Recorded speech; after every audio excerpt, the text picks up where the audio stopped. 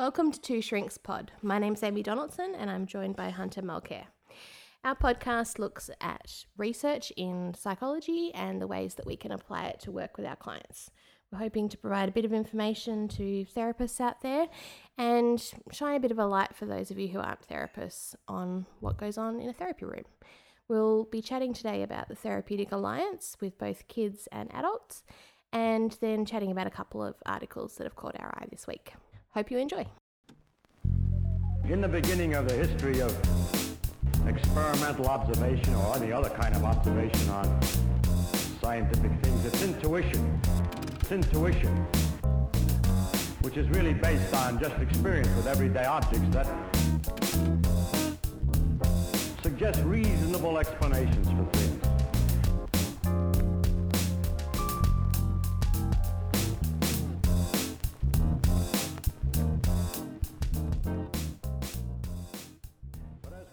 So, Hunter, what do you have? The article that I have got to discuss today is grandly titled Therapeutic Alliance Predicts Symptomatic Improvement Session by Session. So this is a couple of years old study, a 2013 study in the Journal of Counseling Psychology, and it's a Swedish author, Falkenström.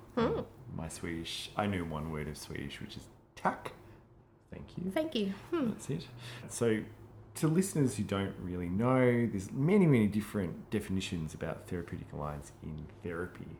And layman's terms is like, are you getting along with your therapist? It's probably a bit more complicated than that, but that's like a nice kind of like, you know, what's the relationship like with your therapist? And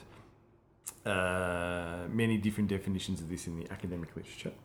And one of the most common versions is by Borden, and he says that, or he or she says that the alliance is defined as the agreement on the goals and tasks of therapy in the context of positive, effective bond between patients and therapist. So, I know that sounds kind of dry, but I mean, as a therapist personally, I find it very interesting to think about, you know, what's the connection between me? How's the connection between me and the client? And the client and me, and how's that working? Are we working on the right things? Have we agreed on that? Do we kind of get along?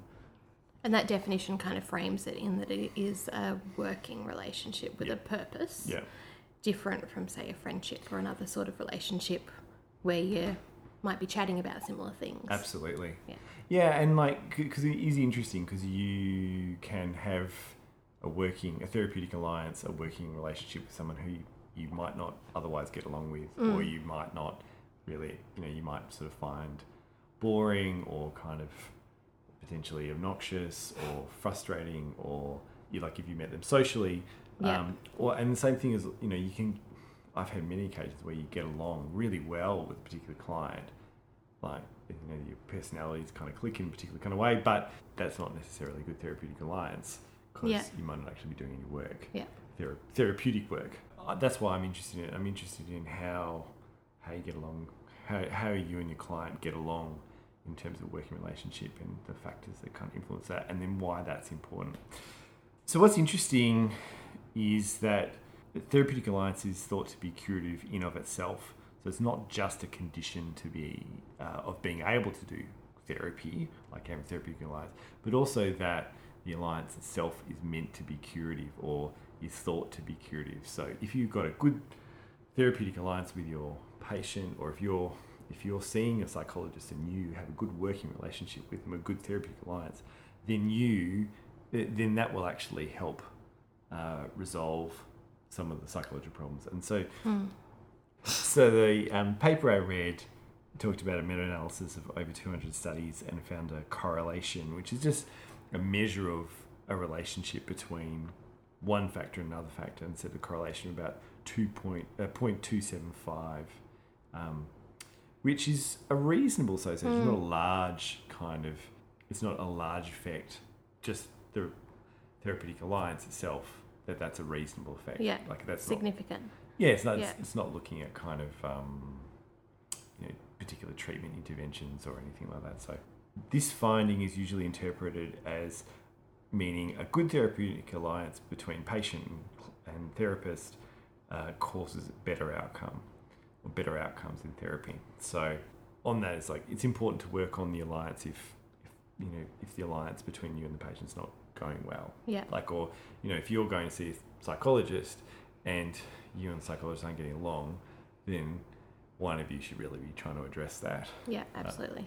And certainly that was what was taught to me in training, although I'm going to say I was never really taught on how to build an alliance. No, me neither. It was just emphasised that it was something that you needed to do. Yes. It was, and there was this thing of active listening. Make sure you active listen, which is the repeating back what someone says, nodding Attending. a lot, attending, not checking your phone. Yeah.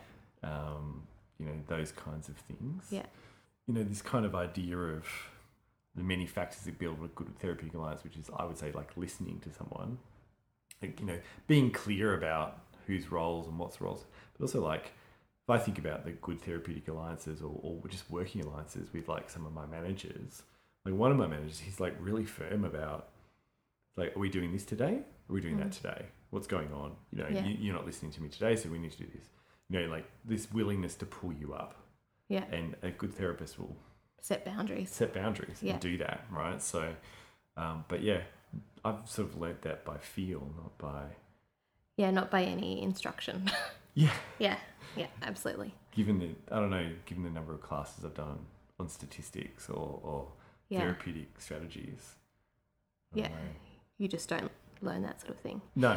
And, I mean, the way that it's always come back to me is that kind of, it's always emphasised that we should be genuine with our clients and that's a way of building the relationship. And so then it's kind of like, well, if you're being your professional self, then that relationship will flow on, away you go. But sometimes it needs more than that. It needs more of a conscious effort. Yeah. Yeah.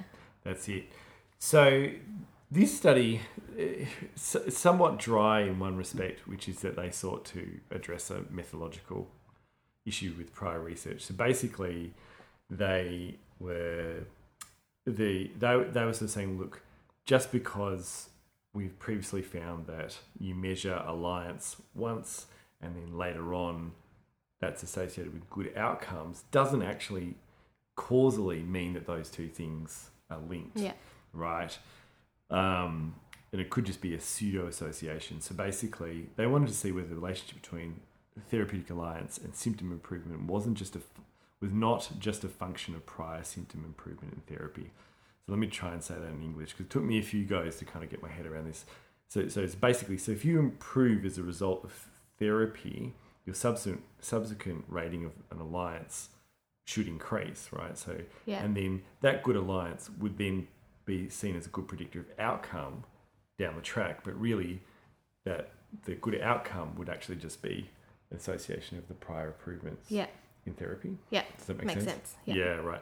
So, because basically like anyone who improves early on is probably going to have a better outcome than someone who doesn't improve early on. Yeah. So what they wanted to do was look at alliance as a predictor of outcome when adjusting for prior symptom change. So symptom change prior to that alliance rating. Okay. Yeah? Yeah. So they kind of went through the literature with a fine-tooth comb. It was very impressive literature review.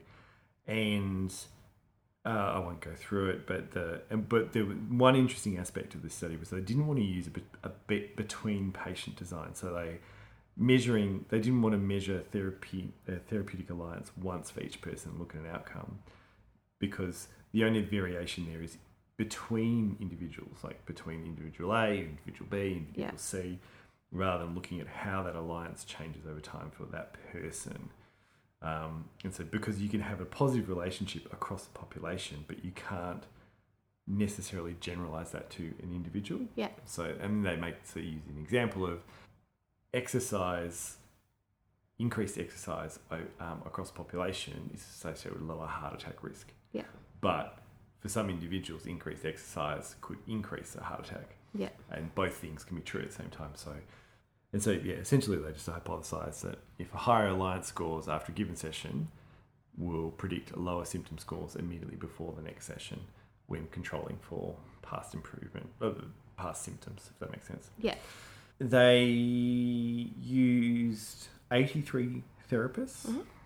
28% were psychologists, 62% were social workers. There was a mean of 4.6 sessions that patients attended. There was a mixed sample of problems being treated for or treatments administered. Pet peeve, sample description was in the method section. You keep finding that. It's pod 2.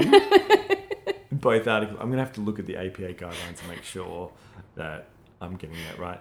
And they didn't have a really great description of the administration and procedure, but the impression is that they gave questionnaires at each appointment. So they gave a measure of distress, which was the clinical outcomes in routine evaluation outcome measure. So that's distress during the previous week. They gave it at the start of the session, and then at the end of the session, they were given the Working Alliance short form.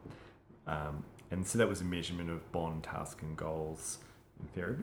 And then the sample had 964 people in it, which is a lot. Yeah. They did some very, very complicated statistical analyses. They had formulas. Oh, impressive. Lots of them. Right, yeah. I think I followed most of it. But and in short, they found that, like what they hypothesised, was that higher Alliance rate at the end of one session predicted lowered symptoms at the start of the next session. And when they controlled for the effect of change in symptoms the previous week, this relationship was exactly the same. So it was kind of... So it holds. It holds. Yeah. Even when they kind of control for this in quite a complicated way. What was interesting is that it was a small effect overall, but some subgroups where this effect was quite a lot higher. So they looked at people who were suffering from depression or suffering from anxiety, and this didn't moderate or change the relationship between alliance and outcome. But for people with personality problems, it did. Okay, yeah. So if you have a personality disorder or personality problems, I didn't sort of really define it that clearly in the article. The effect of alliance at the end of one session and symptoms measured at the next session was 6 times larger than for depression or anxiety. Right. That's huge. That's like really massive. Yeah. So kind of they conclude that this gives good evidence to support alliance as a causal mechanism for change in psychotherapy. And they don't talk much about why personality problems would have such a profound, such a profound effect. It does have some logical links, though, given that a lot of personality issues are around relationships and attachment and feeling understood. Yeah. It would make sense that feeling that would then have a greater impact. Yeah, definitely. So if you are able to as a therapist, maintain a good relationship or a good therapeutic alliance with your with your personality disorder patient or person with personality problems, there's a clear agreement on the task and goals of therapy, and you've also got a good bond, and you're holding that when they have just so much dysfunction in their life with everyone else. Yeah. Then lots of theories, but they would potentially hold you as a therapist as a healthy adult mental model in their head that yes, they're an important person or they're valid or sets limits or whatever, and then and so that would help to improve symptoms or keep symptoms attenuated or something. Yeah. That kind of makes interesting. Sense. Yeah, I thought that was a really, really fascinating finding. It was interesting because they very, very technical paper, limited discussion on some of the broader issues. And so they suggest that monitoring alliance is important not only at the start but all the way along. If the alliance is worse than usual for a particular patient, symptoms are likely to be worse next time. They don't really go into detail why, but it makes sense. The person is seeking for help and it doesn't go well, neither task, bond, or gold, and you as a patient could feel isolated or annoyed, or therapy is ineffective, or you've got doubts about the process. How things are going. Yeah, how things are going, and then that would potentially result in poor outcomes. Yeah, and they kind of say, you don't talk about therapeutic alliance in every session, which I would probably think is probably a pretty good recommendation. Yeah, you don't want to be harping on about it. No, well, imagine if you go and see a therapist and then so how are we doing? Yeah. How's it going? Fine. Fine. All right, for you, when do you talk with a client about therapy, the working alliance? I think most of the time when I do it, it's because I've noticed some kind of shift. Yeah. So there's something that I've felt in the room, that the dynamics changed, or that perhaps something I've said hasn't hit the right mark, or those kind of moments where you kind of go, okay, let's check in before it expands or becomes even more complicated. Yeah. So it's, usually like that. Occasionally at the end of, say, an assessment, I might check in because I think a lot of people feel obliged to continue with therapy, even if they don't actually have feel comfortable with the therapist that's across from them. They feel like they've started down this path and then that's it. And so I kind of like to check in at that point and go, what do you reckon? Do you think that this can work? Yeah. And that even that check-in can actually be a powerful therapy alliance builder. Absolutely, yeah. Because then you're signalling to the person, look, yay or nay, and even if they like, oh, I'm not sure, but the fact that you've signalled that, is a tick in your column. Yeah, and that they know that they can say that things aren't okay. Yeah. And you're not going to flip out or go, well, that's it. Yeah. That it's something that you can hold and manage in the room. How about you? When do you? I think much the same as you, which is when I notice that something is different. Yeah. Then I might ask about it. I always ask in the second session, how did they go? Between the first and how did they find last session? Was it good? I'm not interested in asking about me. I'm interested in how you went. Yeah. And I'm not asking for my own validation, but I'm asking for this. This is kind of the words I sort of say. So, I mean, that's sort of checking on how they're going, but I think that can often kind of go, oh, that was a lot, that wasn't a lot. And then from then it's like a case-by-case basis. Yeah. I think what's very interesting is I've had at least one session that I can remember that I had extremely divergent opinions about how that session went. And it was really interesting to kind of go, okay, well, we've both kind of walked away with two different things. Yeah. And sort of, so it's like, I find this interesting because I think, well, you can monitor it and you can be attuned to stuff. And I think some therapists are better than others for skill level and experience and stuff. And even just day to day. Absolutely day to yeah. day. How busy your day's been. Whether you've had a good night's sleep. That's it. Yeah. Those kinds of things.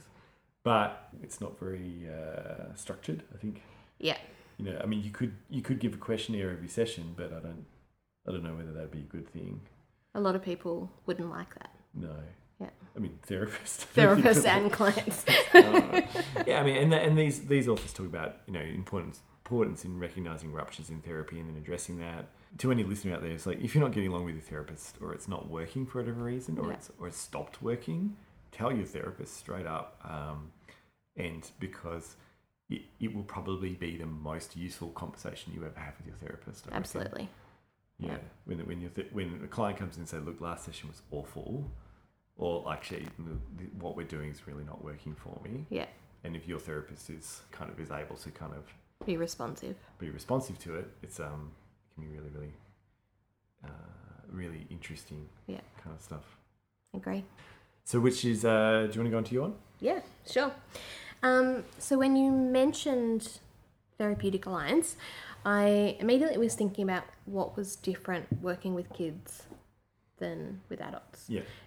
Because most of my work has been with kids, and while there's a lot of overlap, I think that one of the primary things that comes up with kids that doesn't come up with adults is that invariably there's a third person in the relationship, at least.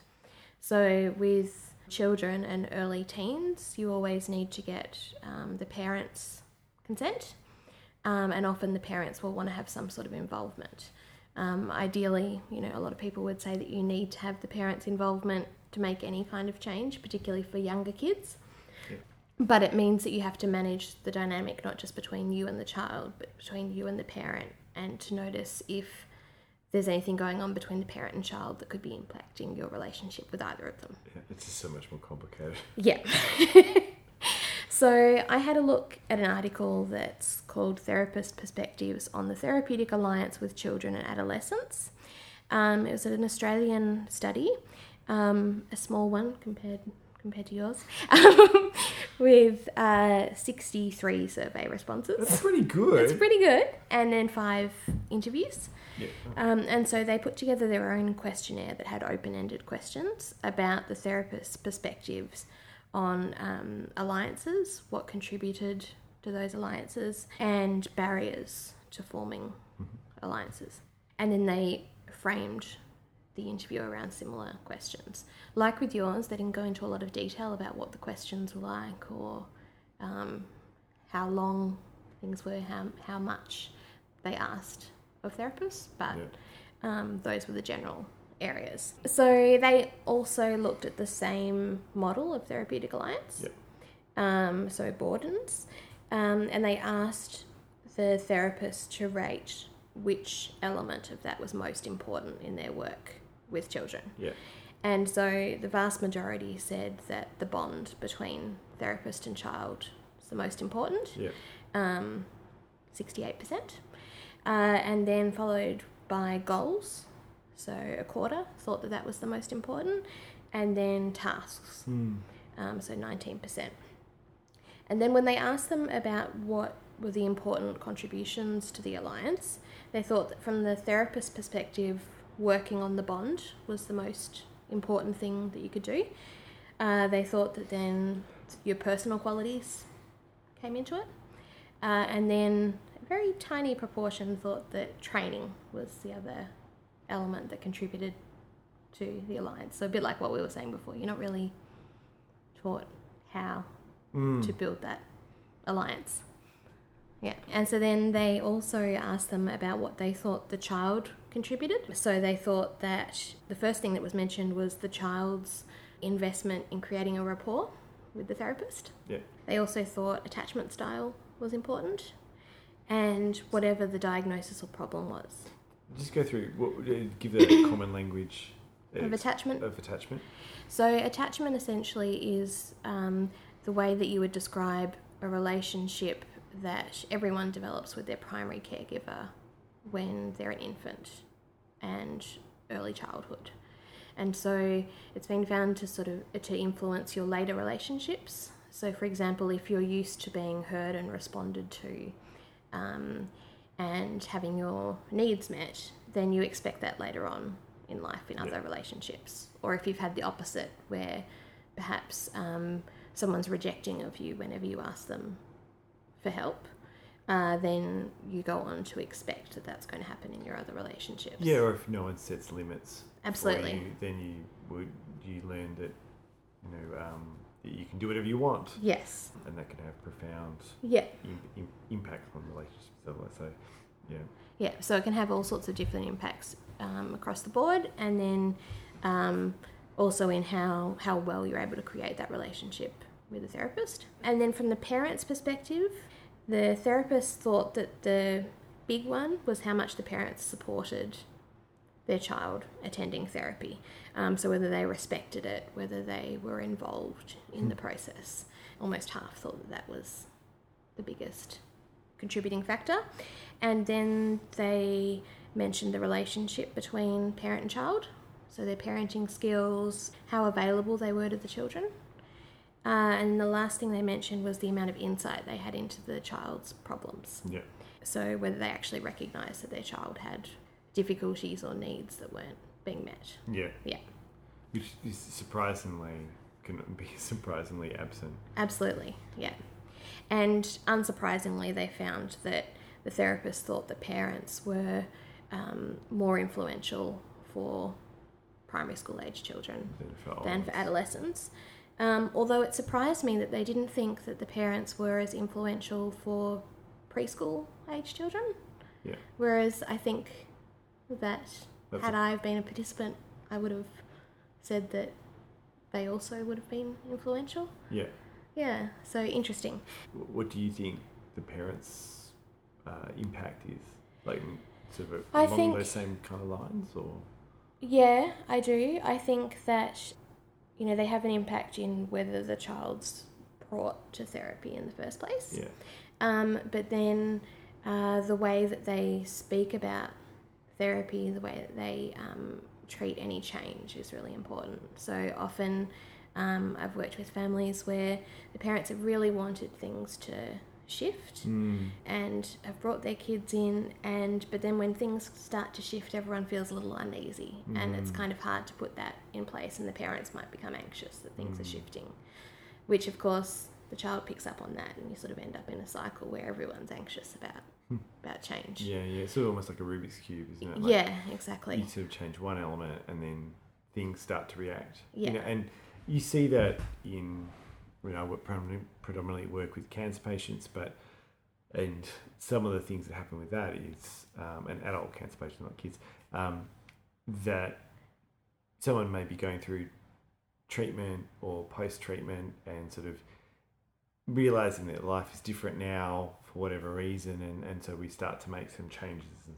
discuss some stuff about how they could change some stuff, and the pre-existing relationship structure gets challenged, and that relationship, that family structure will fight to maintain itself. Absolutely. Or you get this other interesting factor, which is that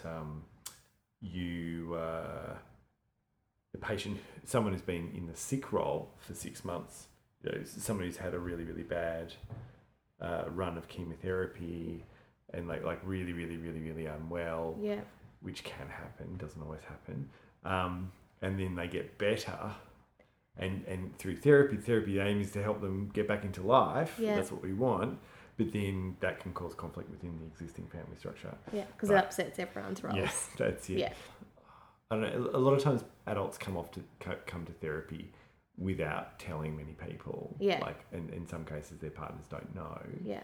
So it's difficult to ascertain whether how much. Like I haven't thought a huge amount about how that family then responds. Yeah. Although I certainly reckon that there's been times where husbands have been fairly, like, why are you seeing this guy? What, your things are different now that you're seeing this person, blah, blah, blah. Yeah. But you're probably less likely to see those immediate responses. Because the patients drive themselves to therapy. Yeah. Yeah. Yeah. And the most you might hear about it is that the patient comes in and says they've been having more arguments with their husband or things like that kind of give you a hint that something might have changed it. Yeah. And I might not attribute that to... Yeah. Yeah. Absolutely. Yeah, so it's different with young people because of that element. The other thing that I found interesting was that more therapists reported a very strong alliance with primary school aged kids and feeling really confident with that age group compared to the older or the younger. There was something about that age group that the majority of them felt comfortable with, so sort of 6 to 11. Yeah. Which, I mean, has been my experience as well, but it was interesting to kind of go. Is that because teenagers are more independent, or? I'm not sure. I think for myself, it's a nice balance between being able to be playful and utilise a lot of sort of creative strategies while having someone who's old enough to be able to put words to their experiences and to be able to engage with therapy. Yeah. So it's kind of a nice blend. But yeah. And then in terms of barriers to the alliance, for younger people, unsurprisingly, it was parental support was the main barrier to the alliance. They surveyed the therapists, but the therapist's perspective was still that the parents, parental support. But they surveyed the kids as well? No. No, all right. No. So this was just therapists. So the kids might see it differently. Yeah. And the parents probably see it differently as well, would be my guess. Financial issues were also an issue with younger people, and attendance and transport, which I assume would be linked into the parental support. If the parents aren't engaged with it, they're less likely to bring them to appointments. For adolescents, the therapist thought that it was more about lack of motivation or of lack of focus on goals. Yeah. The adolescents having a different perception of their problems than the therapist did. And then anxiety that the adolescents had about participating in therapy and what that might involve. Yeah, so the final part was interviewing 5 therapists and asking them open-ended questions to describe their work with children, and just briefly touching on some themes. One was that all of them spoke about the benefits of having a positive relationship with the parent of children of all ages, and they also mentioned a few difficulties about, balancing confidentiality when speaking to parents, which is quite tricky because some parents want to know everything. Even if, say, it's a 15-year-old, they'll want to know the full content of every session. And so maintaining a balance of trust between each party and what should be shared and what shouldn't. Is the notion of confidentiality when there's other family members involved is extremely interesting. Yeah. And challenging and unique. So I genuinely don't think the general public has a good understanding of just how much thought psychologists put into how we talk and what we say in those circumstances. So the example that was given to me when I was doing my training was that you can do a session with somebody, you can walk outside and their family member can be there and they can go blah, blah, blah, blah, blah, and it can be completely wrong. Yeah. And you're actually not allowed to correct them. Yeah. And holding that can be really hard. Yeah. Yeah. So, and where I work, which is, in a hospital, with medically unwell population, the notions of confidentiality about doctors, say what the oncologist says to the family member is extremely different, and the doctors quite rightly often see themselves as someone who's providing information. The family members are seeking out either information or reassurance, and so as a psychologist, it's very easy to fall into that trap. I mean, the way that I kind of navigate it is to talk in generalities, or I try and kind of say, well, look, if we go outside, I may as well say, if I'm going to talk to your family member, I'm going to give them a general impression. Is that okay? Yeah. I do a similar thing with kids. We'll often sit down and work out at the end of the session, okay, what are we going to talk to mum and dad about that we did today? And then we do that together. How long does that take? Depends on the kid. Yeah. I usually allow sort of 5 to 10 minutes at the end of the session to feed back to mum and dad. Yeah, right. But kids are surprisingly definitive on what they want to feed back. Some of them will have an entire narrative. Yeah. And others will say nothing, and we have to work out something. That would be quite therapeutically. That would be quite an interesting exercise as a therapist to go through. You could tell you where you're at, tell you what's going on. Absolutely. And then you often then have the external pressure of a parent asking for more and having to put those boundaries in place. Or even, like with your example, teachers in schools. Often, if you're working in a school and you're seeing one of their students, because teachers don't have the same rules around confidentiality, they share knowledge between different teachers about a particular student, and so they assume that you can tell them everything that happened in your session, and it can be quite confronting and come across that you're being secretive or things like that if you don't share that. So you're often managing multiple. And it kind of gets into a therapeutic alliance that you as the therapist have with external actors. Yeah.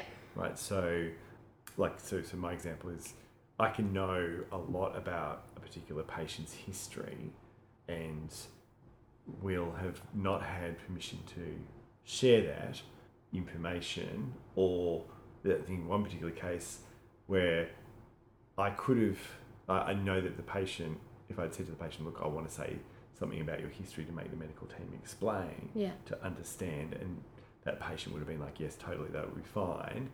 But therapeutically, the goal was to get her to do Explain that that. for herself, Yeah. right? And because that was a therapeutic goal for lots of different complicated reasons. And just holding that, so challenging. Yeah, holding that tension between Like, what different people want. I could fix this. And Yeah. and therapeutic alliance wise, the fastest way to destroy a therapeutic relationship is to breach confidentiality. Absolutely, yeah. I don't think that there could be a better way to do it, to destroy it. No. And that's the challenge when you've got other people involved, because especially other people who may have rights to some information, may not, like providing enough information to kind of fit what they're asking, but not breaking confidentiality is a really tricky balance. Yeah. And making sure you keep the client informed of what you have to share, if you have to share something, or having them involved in that process. It's, minefield. All right, so the last couple of things were obviously emphasising the bond between client and therapist. The interviewees said the same thing. Then they also mentioned creativity, which is certainly something that I enjoy. That with kids, you can use creative ways to build an alliance that you wouldn't perhaps with other populations. Well, it's just not used commonly with other populations. Absolutely, yeah. So things like art or sport. Like, I can't think of the amount of times that I've played soccer with a child client for an entire session. To build that relationship, because soccer's their favourite thing, and we talk while they teach me how to catch a ball, because I'm terribly uncoordinated. And so being able to use those kind of approaches in a different way, whereas perhaps it's not as expected in adult work that you would do something. And I like imagine that would be harder to do with a teenager, rather than the 6 to 11-year-old population. I'm thinking of they're more ready for play. I worked with a 17-year-old, and trying to get her engaged in therapy was I had no experience with that population, and it was really interesting to kind of think creatively on how can we, what do I need to do to build this therapeutic alliance, because that alliance wasn't nearly as strong as it could have been. Although I think it was probably stronger than I thought it was, because she would come back. And then the very last point was about therapist self-awareness, so that to work with kids and build that sort of relationship with kids and with their parents, you need to have an understanding of your own childhood and your own models of parenting. We all have perspectives on the way children are raised by different people, and as much as you can go, well, I shouldn't judge a parent for doing that, or I should keep my own experiences out of that. You just never be able to. You can't. No.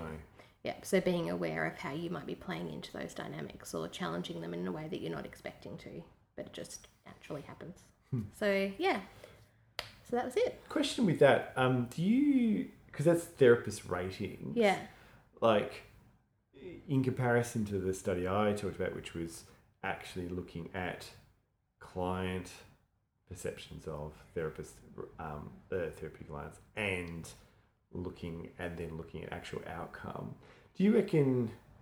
I think it would be good to have both there. I found one study that looked at parent, child, and therapist ratings. But it was a single time point. And so I felt like there was more juiciness in. I mean, it's extremely juicy. Like but it would. You want to get it from multiple perspectives. Yeah, because because I'm struck by they're like, oh, it's the bond. Yeah. And I'd be fascinated to know whether it's as strong as that. And I think that a lot of therapists do reflexively answer, it's all about the bond in therapy. I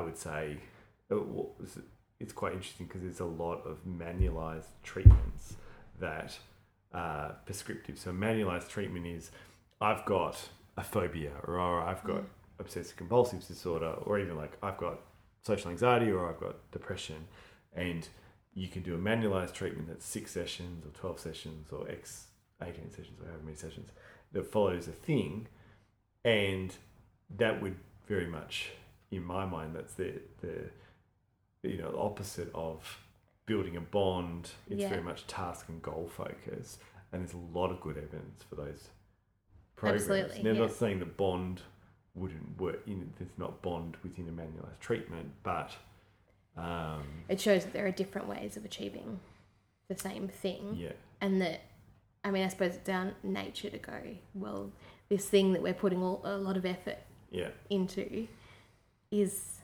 really important. Yeah. And I mean, the research shows that it is important, but perhaps it's not as important as we rate it as. Or there's other factors. This model there's 3 parts to it.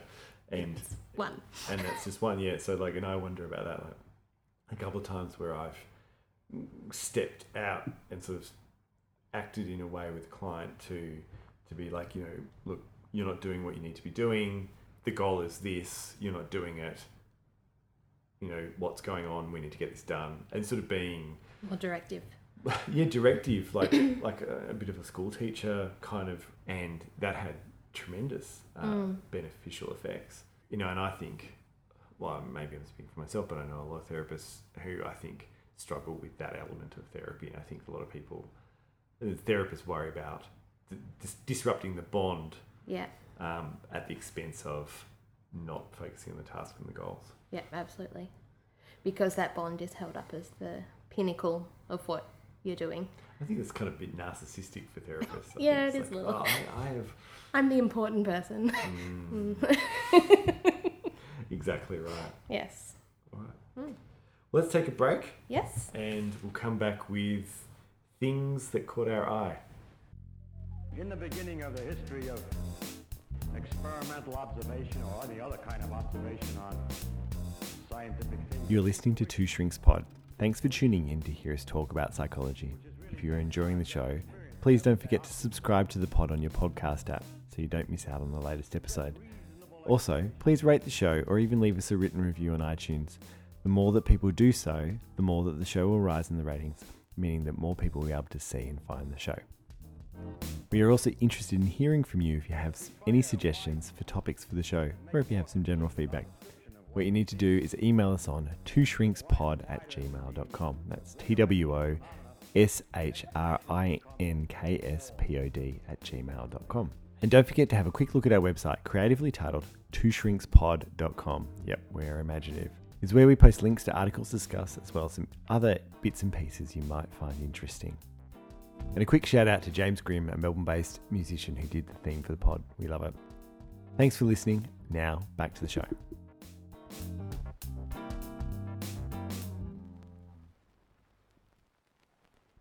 So we're back. So we this is a segment. We've done our serious conversations. This is our segment where we talk about research articles that have caught our eye over the past little while, because we read lots of different stuff and you don't get a chance to read it all. And sometimes there's something that's really interesting that's got no relevance to what we're doing. So what have you got for this week?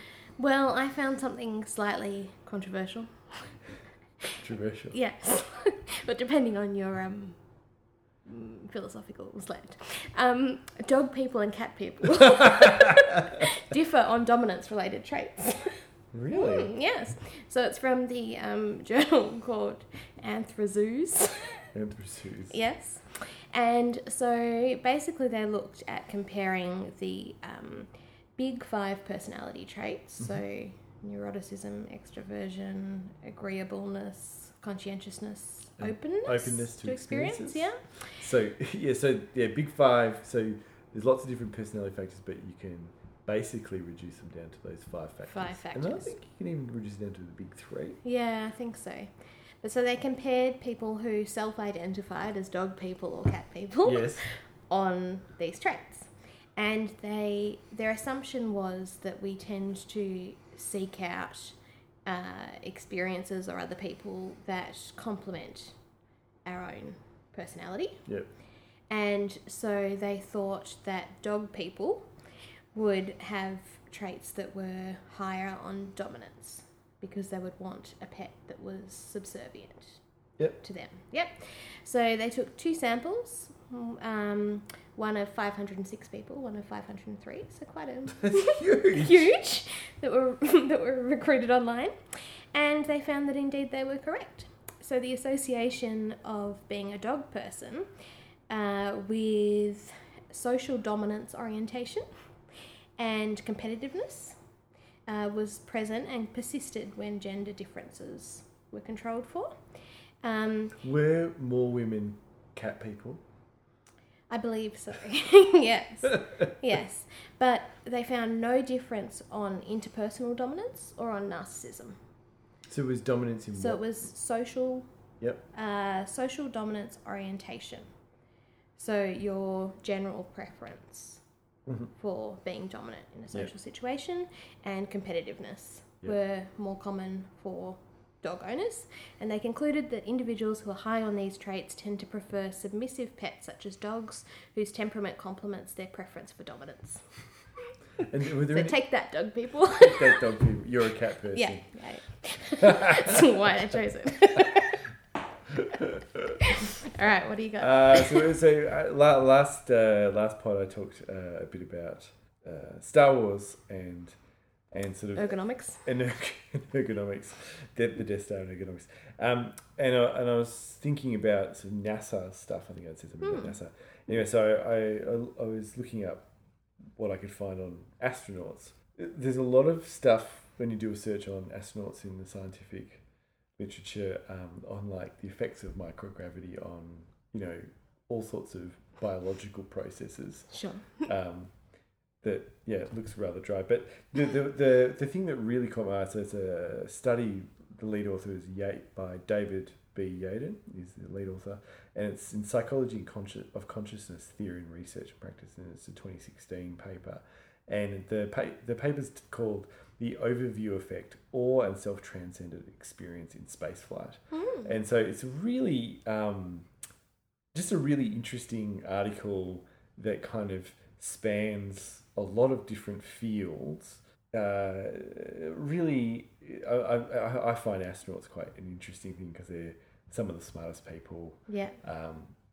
Like on Earth or not on Earth, I guess, right? And they're so unique in many different ways. So what I thought was really interesting was just some of the quotes in it from astronauts. But they talk about, so the article opens with like, the Earthrise is a now universally recognised photo of Earth taken in 1968 by NASA astronaut Willie Manders, and it provides an awe-inspiring view of our world from the moon. So it's like, so if you've not seen it, just type in Earthrise into Google, and it's an image of Earth rising over the lunar landscape, and it's really, really, really, really great. And so then, and they sort of say, you know, for the first time, concepts of humanity in the world appeared in plain sight, not just for astronauts, but for all of civilization. So essentially taking something abstract to something visceral and something felt. Yeah. And so they say, you know, if a single photo could influence a society's cultural awareness, how much more tremendous must that effect be in person? And so they talk about the overview effect of the profound reaction to viewing Earth from outside the atmosphere. And so, really, really interesting. They provide sort of a conceptual model, and then they talk about experiencing the feelings of awe, the self-transcendence, and perspective and identity. And they talk a lot about kind of the different research into like the emotion of awe and self-transcendence and things like that. But what I thought was really striking was just some of the quotes that they put into the paper. I've got a couple. So astronaut Edgar Mitchell described it as an explosion of awareness, an overwhelming sense of oneness and connectedness, accompanied by an ecstasy and an epiphany. It's hard to explain how amazing and magical this experience is. First of all, there's the astounding beauty and the diversity of the planet itself, scrolling across your view at what appears to be a smooth and stately pace. I'm happy to report that no amount of prior study or training can fully prepare anybody for the awe and wonder this inspires. That's astronaut the NASA astronaut Catherine D. One of the things that they can talk about was that it sort of changes some of the schemas that you have, which a schema is like a mental representation of something, like the schemata basically. And so they said, during space flight, the psyche of each astronaut is reshaped. Having seen the sun, the stars, and our planet, you become more full of life, softer. You begin to look at all living things with greater trepidation, and you begin to be more kind and patient with the people around you. So it's really, when do we go? when do we go? And I've got a new favourite word. It's the field of bioastronautics. So I like it. that's it. Thanks for listening to Two Shrinks and a Microphone. We'll catch you next time. See you later.